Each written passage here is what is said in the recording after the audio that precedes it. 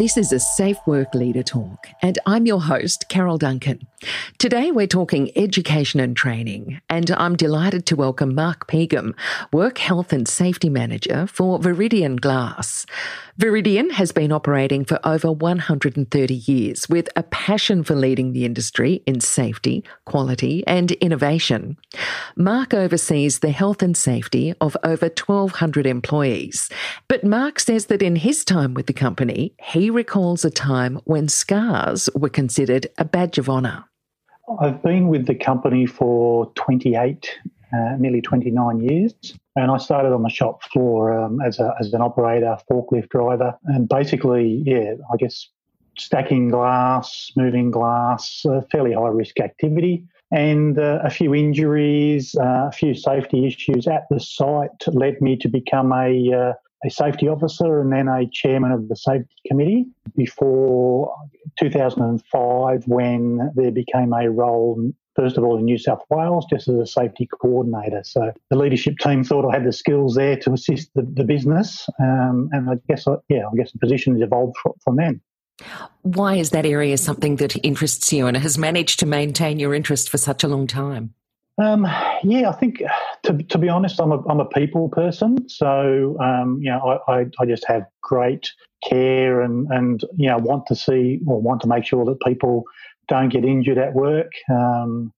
My father was a builder, and he'd had a few accidents where he'd fallen off the scaffolding and broke bones and things. So again, it's just something that was brought up over time where I thought that I could make a difference. Helping other people maintain a safe workplace. So what does a day in the life of Mark Pegram look like? I guess my key job is to, coach, mentor, assist site managers, supervisors, just in making sure they've implemented processes to keep people safe. I guess that's probably the key. My main focus is on preventing injuries and accidents by empowering the supervisors into making sure they can make the right decisions on the factory floor. I can only imagine that sort of culture is required to run right through an organisation from top to bottom, left to right, to ensure that it's truly effective. Yes. So I guess I was lucky in the way I've evolved through the business. I've had experience where I can pull that experience in to assist in, coaching and helping, management teams develop simple processes that can be implemented. Because I think, sometimes we can get a bit bogged down with the red tape of, what we think is needed, where, when you actually look at it on the coal face, so to speak, you just think, well, it's hard to implement that kind of stuff. So I think there's a lot of levels of safety in the culture where I can add that value.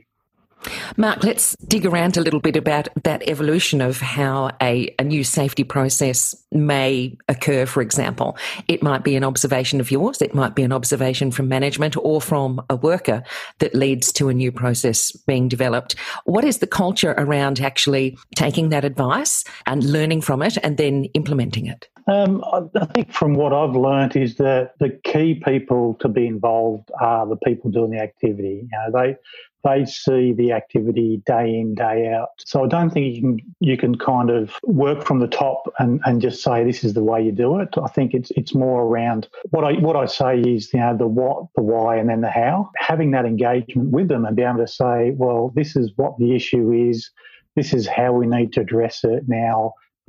Let's look at how we can implement that change. And what I find is that over time, you might have one thought around how the process should be, but it slowly evolves into something that's easily implemented at the site, just by that consultation, I guess, with the key people. Is there ever a resistance or a reluctance from any area? I think over time, the reluctance has eliminated somewhat. It used to be, and I guess, even some key managers I've had conversations with that have been in the industry for, 30 or 40 years, they see a scar or an incident or an injury as a badge of honour, basically. You couldn't be a glazier and you couldn't cut glass without having a cut to your hand, and that was a badge of honour. Whereas I think now the culture is that, nobody should be injured at work. There is that whole process around, well, let's fix it. Let's all work together to make sure that no one gets injured at work. So I think there used to be a barrier, but I don't think there is now. Mark, you work with glass. What sort of specific risks are there around Viridian and your employees? Look, I think, there's some similar risks in all industries. So, yes, glass is heavy. It is sharp. When you look at some of the products that we manufacture or we handle, we can have packs of glass that are tons, 1.5 to 3 tons worth of product. So there's mobile cranes, there's forklifts, manual handling, the hazards associated with just bumping into, striking, falling against glass. So, what we've done is we've put together a bit of a manual handling training that we've actually launched industry-wide, so that's available through the industry, which assists us really with the manual handling stuff, because in our process, we actually polish, cut, process the glass, and nearly every piece is picked up. So you can imagine sometimes, we actually did an analysis where one piece of glass going to the customer is probably picked up 20 times during that process. So, if that's a window pane that's a large panel that's 50 or 60 kilos, that puts a lot of muscular stress on people. So, they're probably the key ones we've got, the handling of glass, the high risk, mobile plant stuff, machine guarding for some of the machines that we have. All things that we need to look at as we improve safety. Mark, before I let you go, 2 questions. It's the same question really, but directed to 2 different groups of people. And these would be your top tips to organisational leadership and top tips to health and safety leadership. I think from an organisational leadership point of view, you can have systems and you can have rules and processes in place, but I think it has to go beyond that. So the tip that I have is making sure that you have the right process to develop and implement at all levels of the business those systems and process that the organisation needs. And what I mean by that is that you can have a procedure, you can have a process, but unless people know the what, the why, the how, and you engage in that process and you give them the skills to implement that, then it's not going to get down to the shop floor. So when you're looking at that, you really need to consider making sure that you've got programs in place, not just policies and procedures.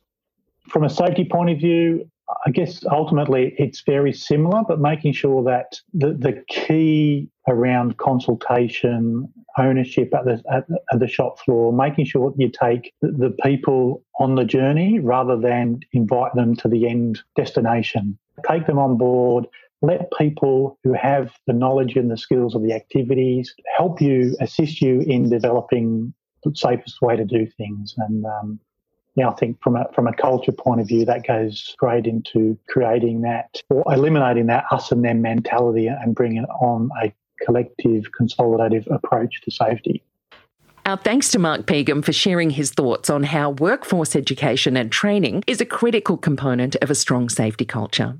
As Mark suggests, toolbox discussions with your team are a great way to kickstart conversations about a lack in knowledge or training. The manufacturing industry has an average workplace incident rate of 54.5 per 1,000 workers, compared to the state average of 28.1 per 1,000 workers. Forklift and machine safety are 2 of the highest impact harms. With this in mind, there has never been a more important time to upskill and educate your workforce to help avoid accidents. To help, SafeWork New South Wales has created a range of education and training resources, including safety guides, toolbox talk guides, fact sheets and posters that you can download for free. Visit safework.newsouthwales.gov.au for more information.